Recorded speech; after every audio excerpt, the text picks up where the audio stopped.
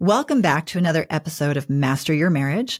We have another great episode planned for today, but first we just want to tell you just how incredibly grateful we are to have you be part of this growing community. If this is your first time joining the show, welcome. We're glad you're here and we thank you for being here. Make sure that while you're here, go ahead and hit that subscribe button because we do drop a new episode every Wednesday to help you up-level your relationship. Today's episode is inspired by one of our listeners, and she wrote in and asked us, which family comes first, our family or the in-laws? So in this episode, we're going to talk about managing big conflicts. Maybe in-laws are a conflict in your relationship as well. Maybe not, but we will approach this problem the same way we approach all conflicts. So whether your problem is parenting, in-laws, money, division of responsibility, or something else, we're going to break it down. Stay tuned. Did you know the average couple waits 6 years to get help in their marriage? Yeah, that's 6 years of pain, hurt, and frustration. Hi there, I'm Charla Snow. And I'm Robert Snow. And welcome to Master Your Marriage, where we believe that having an amazing marriage should never feel like hard work and shouldn't be a guessing game. This is the show for married couples who want to discover a scientifically proven approach to building a masterful marriage and have fun while doing it. So if that's you, you're in the right place. Let's dive in. All right, so let's start out by sharing an email that we received this week from one of our listeners who asked that we not use her name, but she did say we could go ahead and read her email. And her email said, "Hi guys, love your podcast. I am just wondering if you could record an episode on extended families, in-laws, and their lack of respect. Ooh. They only call and visit when they want something. They leave us out of special occasions. They don't take their turn in making dinner, throwing big parties. They don't help with the kids. And they always have these excuses for why they don't do it. And I get upset about all of it, but my husband insists on keeping the peace. He just wants happy. And he just goes running every time they raise their head, destroying the peace that exists between us in the process. Whereas I, on the other hand, want to keep them to a minimum for my own sanity. And I always feel used and abused by them. And I'm tired of feeling disrespected. I've explained all of this to my husband, but he sees it, also, but he just disregards my feelings and sides with them. And I just can't take much more conflict. And it's ruining our marriage of nearly 20 years. Please send me some advice. Thank you. This is tough because in-laws, like I remember when we first got married, there was a lot there. It's so different to try and do that and manage that in your marriage. But this relationship, this is a marriage. They've been together married for 20 years, almost 20 years. This is still ongoing. Problem. Yeah, this is a problem. So we're going to talk about different types of conflicts in just a minute and what this sounds like. So before we tackle that, let's revisit the types of conflict. And there are 3 types of conflict that exist in relationships. What are the 3 types, Charlotte? So there's 3 types. There's solvable conflicts. Yeah. There's perpetual conflicts. Oh, yeah. And then there's gridlock problems and conflicts. So I think it's important to kind of talk about the 3 of those so we can distinguish what we think this problem is, because that's going to be important in how we approach it. Right. Absolutely. Okay. So a solvable conflict means that the problem can be managed and solved with a compromise or some negotiation. And while these problems are easier to manage, they should not be ignored because ignored problems usually grow into bigger problems. And this represents about 31% of your overall conflicts. Wait a minute. Solvable problems only account for 31% of our overall conflicts in a relationship? Yep. That brings us to our favorite topic, which is perpetual conflicts. These issues never completely go away. You may make some strides. You can manage them a little bit with some temporary compromises. But by and large, these problems continue to surface year in and year out in most every relationship. Okay. So wait a minute, back up a second. So what you're saying is that our solvable problems 31% are 31% of our conflicts in our relationship.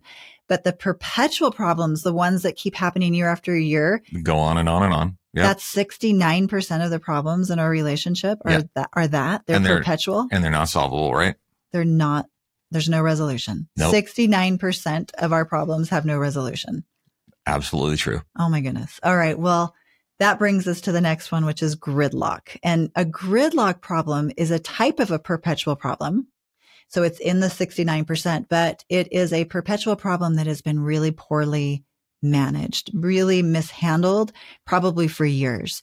And over that time, the mishandling of those perpetual problems leads to just really negative feelings about each other, a lot of anger, a lot of resentment, which of course isn't good.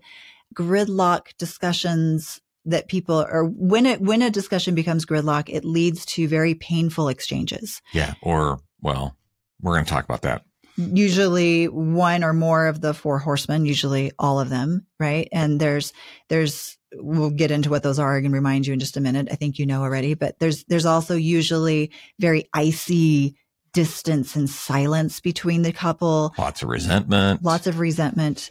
And the interesting thing is that the more and more a problem becomes gridlock, the more each individual becomes entrenched in their side, in being right, in their position, and they stop accepting influence from their partner. Yeah, that's always a recipe for disaster. The minute you are unwilling to consider your partner's position on anything and just making sure you have to be right, that's when things really tend to go south. And that's when we start to vilify each other and make each other out to be this bad guy. Yeah, that's a bad guy because you've done this. And after years of mishandling these issues, emotional disengagement sets in because couples have really just stopped communicating about it. They've stopped talking, and then they avoid each other. They have resentful feelings because they vilified one another. And one or both of them is probably in a state of we call negative sentiment override, which means everything they look around them, everything their partner does is wrong. And this pushes couples down to this really nasty pattern we call the distance isolation cascade, which leads you to living parallel lives or even divorce. Right. So that's a very nasty cascade that we don't want to go it down. And it really begins with the four horsemen around a conflict and having that conflict really mishandled and until we get to the point where we become emotionally disengaged. So that's why we want to avoid gridlock problems at all cost. Absolutely. Yeah. And remember, it's okay to have a perpetual problem. Oh, we have a couple. We have perpetual problems in our relationship. Even the most masterful relationships still have 69% of their problems are perpetual. They happen year after year after year. They keep kind of circling back again. We just focus on managing those perpetual problems properly instead of mishandling them so that they don't become gridlocked, because gridlock is where the danger sets in, you know, and this idea that, you know, oh, we need to solve our problems. Oh, we have to work this out. We need to solve this. We need to sit down and solve this problem. That's a really misguided idea. I think it leads you to the point where one of you has to be right. Yeah. When we have to solve a problem, one of us has to be right. And I think that's a precarious position to be in a relationship where one of you is always having to be right. So instead, the goal is to dialogue, because once a problem is gridlocked, what do we do about it? What do we do? I don't know. I think we just start ignoring each other once it's gridlocked. I mean, the answer to what we do about it really is we need to talk about it. We need to figure out a way to manage that gridlock problem. But these are the most sticky problems that we have, the gridlocked ones, right? Perpetual problems have been dialogued and managed.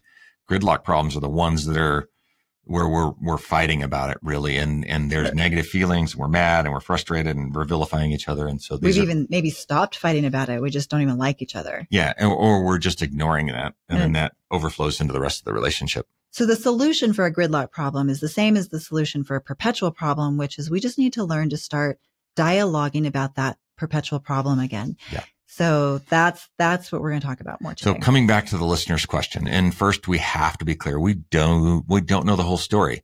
This is not an active client, and we've only heard one side. And to use one of Charlotte's favorite analogies, it's an awfully thin pancake that doesn't have two sides. But based on the information that we know, this is definitely a perpetual problem. And based on this email, it's highly gridlocked because the perpetual problem they said is she said it's ruining their marriage of nearly 20 years. So this one's a sticky one, and we're going to do what we can. So the first step for both parties, if you're in a situation like this, for anyone who's in a gridlock problem, whatever that gridlock problem is just to recognize the fact that we're in this problem. Like we're in a sticky situation and we don't want this problem to stay gridlocked because we know the cascade that potentially is going to come from that. And so we absolutely must start dialoguing about this problem in a positive and productive way to get it out of gridlock. Right. And the next thing we're going to suggest is that you approach this conversation with a tremendous amount of compassion and acceptance. There's a really tricky paradox in relationships. And this is an undisputed fact that people are only motivated to change if and when they feel loved, appreciated, and accepted for who they are. This came from a Gottman study. And according to his research, the more time people spend in committed relationships, they get better at being forgiving and tolerant of one another's flaws. Yeah. So approach it with compassion, and tolerance. I mean, That's good advice for any conversation we have with someone we love. Absolutely. Right. Because when couples feel criticized or they feel rejected by their partner, they're going to become more defensive. They're going to become more resentful and they're going to be less likely to change their behaviors. Yeah. If you criticize me, I'm not going to change anything. No, you dig in. Yeah. So it's a really tricky, interesting paradox of how do we communicate love and acceptance of our partner's imperfections while also expressing to them our needs and maybe our wishes for them to change something and to like skill up a little bit for the good of this relationship. I like the fact that you said skill up because I think that's what it is, right? Oftentimes in the things that we're teaching and we teach not only in our courses, but with our clients is we teach them how to, do a gentle startup. We also teach them how to lead with compassion and kindness. And oftentimes that's not the way people learn to communicate. And it's not how we knew how to communicate no, it's not initially. We didn't learn that either. So we're in the same boat as that one. There's a great quote that I read the other day online and it says, the married couples that make it aren't the ones who never had a reason to get divorced. They're simply the ones who decided that their commitment to one another was greater than any of their flaws or differences. So true. Yeah. So true.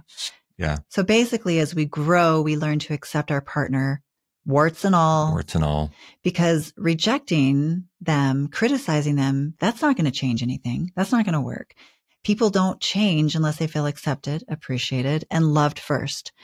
So obviously, acceptance has some limitations, and it's sad we have to kind of quickly mention that. But, it should go without saying that no one should have to tolerate abuse or violence or be forced to accept certain betrayals that are a betrayal of the marriage contract. So that's not the type of acceptance that we're talking about. But generally speaking, with these conflicts that you're experiencing in your relationships, lead with acceptance, lead with compassion. Next, we need to try to go into this dialogue with a mindset of compassion and acceptance. The guy in the situation, he may not have the capacity to change. And I don't know the background, and maybe there's some family trauma, or maybe he had to walk around on eggshells as a child.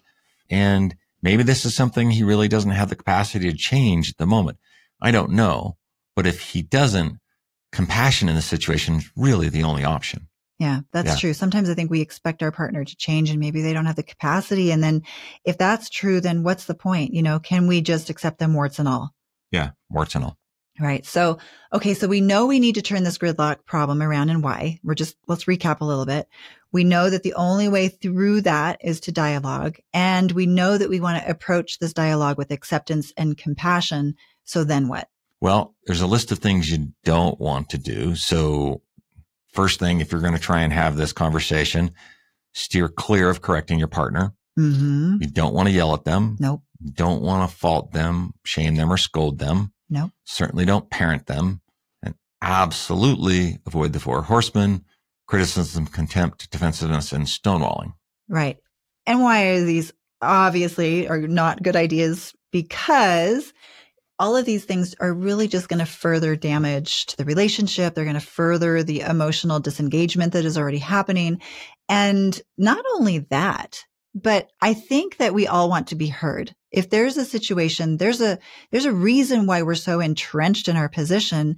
It's important to us and we want to be heard, and we all want to be heard. That's the goal, but we're never heard when we approach these conversations with contempt, with criticism, with the four horsemen, with yelling. We're never heard that way. Yeah. Nothing gets solved by coming in hot. No. Yeah, that's what it is. So here's the things we do want to do.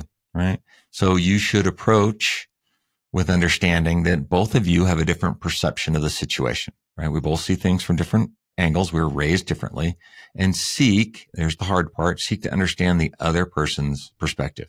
There should be a relationship rule that gets written into marriage vows, at least as far as I'm concerned, that we do not move forward to resolve, negotiate, or compromise until we first seek to understand. Understanding must precede any type of compromise. Yeah, because this is so important, you guys, because it's the understanding itself that's going to help you navigate that situation. Yeah, right? Absolutely. When there's enough understanding, I truly believe that the problem just gets easier and easier to either manage or to negotiate. So it's all about understanding. It's all about understanding each other's positions and perspectives.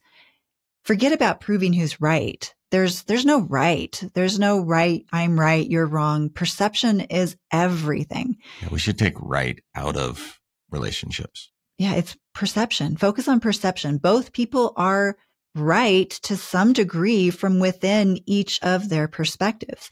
So your mission really in these conversations is to figure out the perception. Understand that completely first, and then, only then, can you work towards some sort of negotiation. Yeah, absolutely. Gottman uses the analogy of the two fists. So imagine Charlotte and I are holding up two fists and they're facing each other and we're fighting about extended family. So we're going back and forth. They don't treat us fairly. They don't respect us. They leave us out. They don't invite us to family parties, like all those types of things. Your mom's so judgmental, all those different types of things, right? And that's what we're fighting about. Yes. And in this situation that Robert just said, we made a lot of that up. As we said earlier, we don't know the exact scenario, awfully thin pancake that has only one side, right? We're now hypothetically speaking to an issue that anyone might have with their in-laws. But, regardless, all of those things that Robert just said about your mother-in-law being critical and judgmental, and I don't want her over here at the house, whatever it is, all of that is just the content. Okay. It's just the noise. It's the chatter. It's actually not the real problem.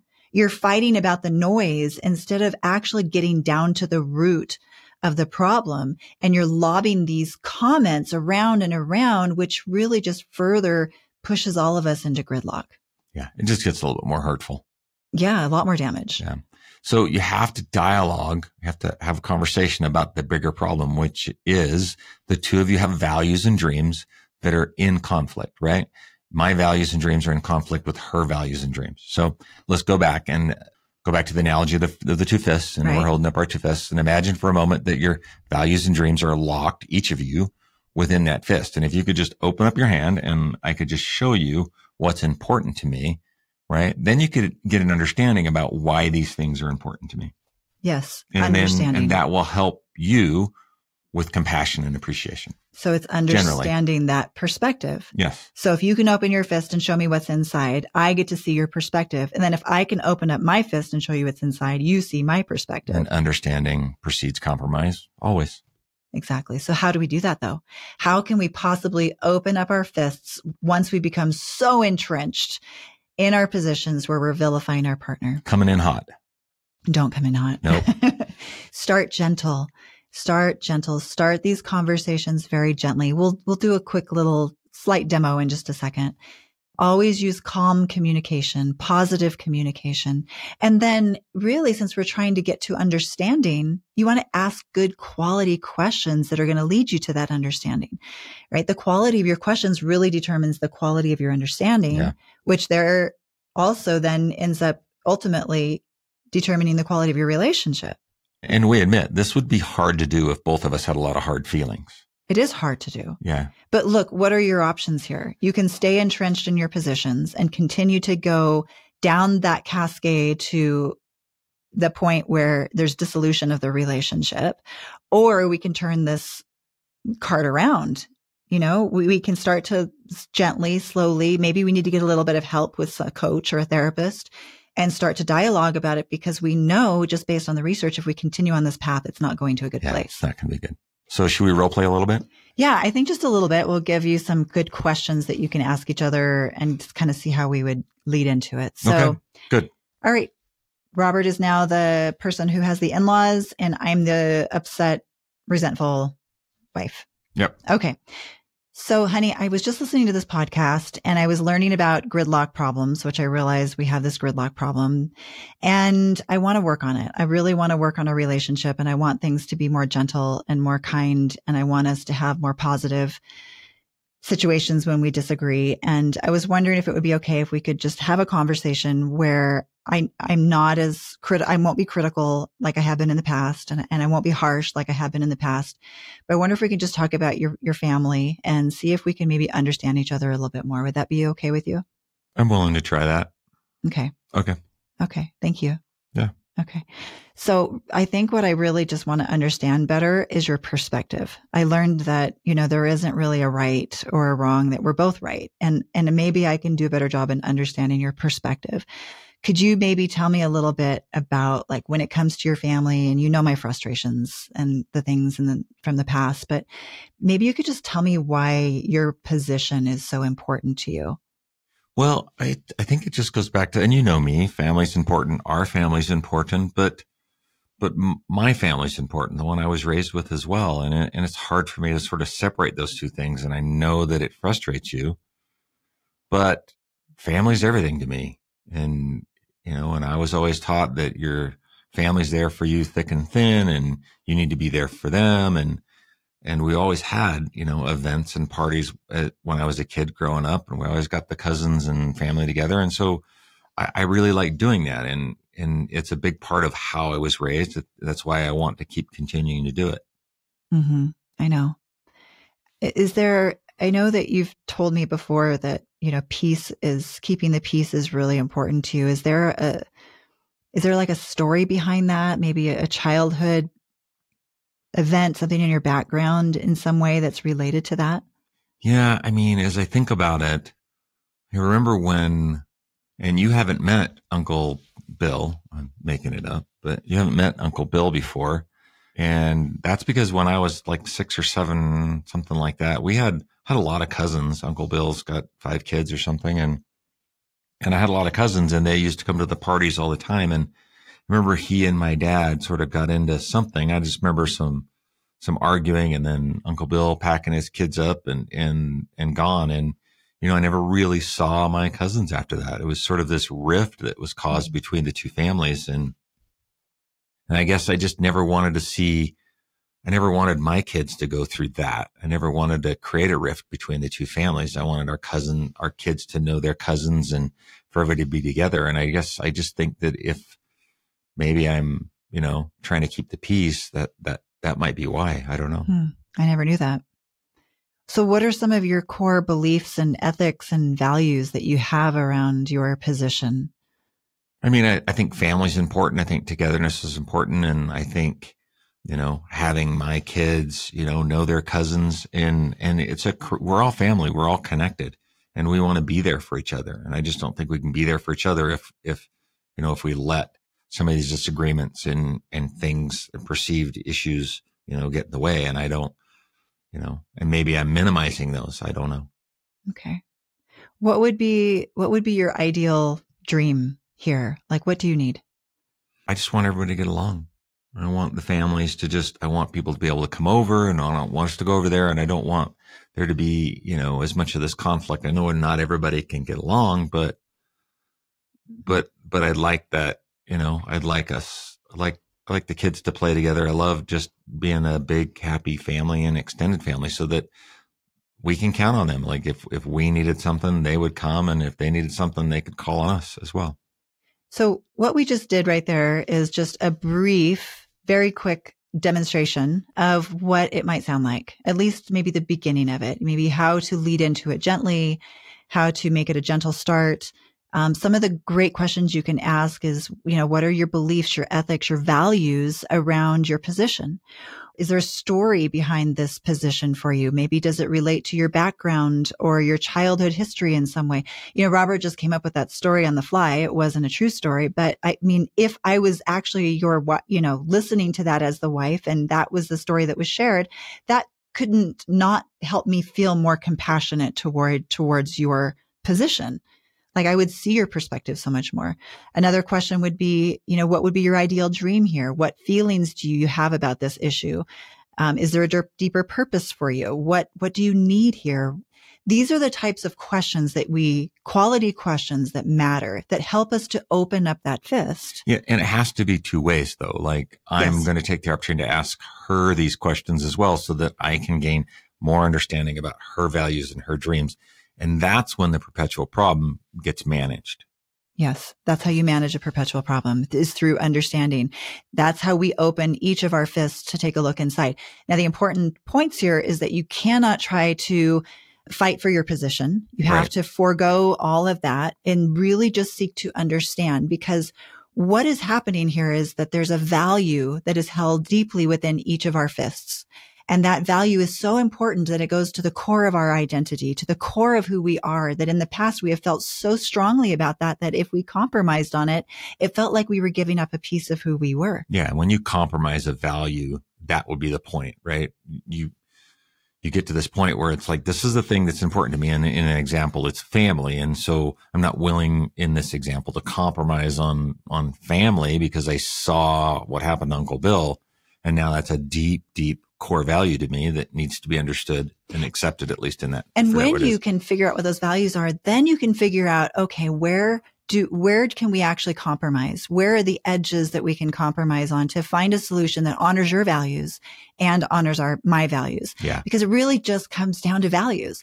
Values are what's driving your conflicts. And if you can find that deeper understanding, then you can find either a solution or a negotiation, even if it's just a temporary compromise.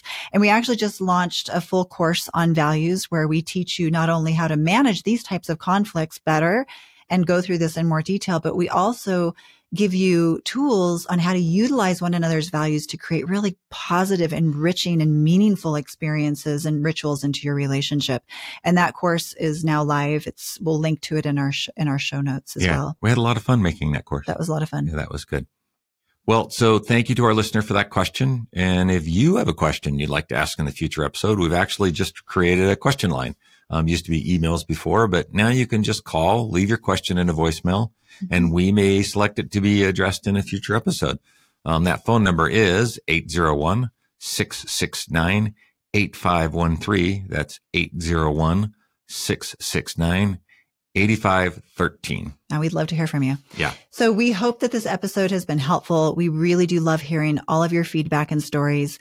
We're especially touched when we hear the positive impact that our podcast has made in your lives. And we want to continue to do that. We want to continue to provide value to each of you on a weekly basis. And I hope that as we do that, we ask that you continue to support the show, and the algorithm feeds off of ratings and reviews. So if you can take a moment to leave us a 5-star review and a comment, we would really, really appreciate it. More importantly, if there's someone in your life that's struggling in their relationship and you think this episode or any of our episodes might be beneficial to them, do a favor and share the episode with them. Remember to be kind to each other, always. Put each other first. It's the small things done often that build happy, long-lasting relationships. Until next time. Thank you for listening to Master Your Marriage. If you have a topic you'd like us to cover, then we want to hear from you. Just go to masteryourmarriagepodcast.com and send us your question. Oh, and while you're there, you can also check out our retreats and events and even apply for coaching. And make sure to subscribe to the podcast so you get advance notice of when the next episode drops, plus show notes and many extras. Thanks again for tuning in.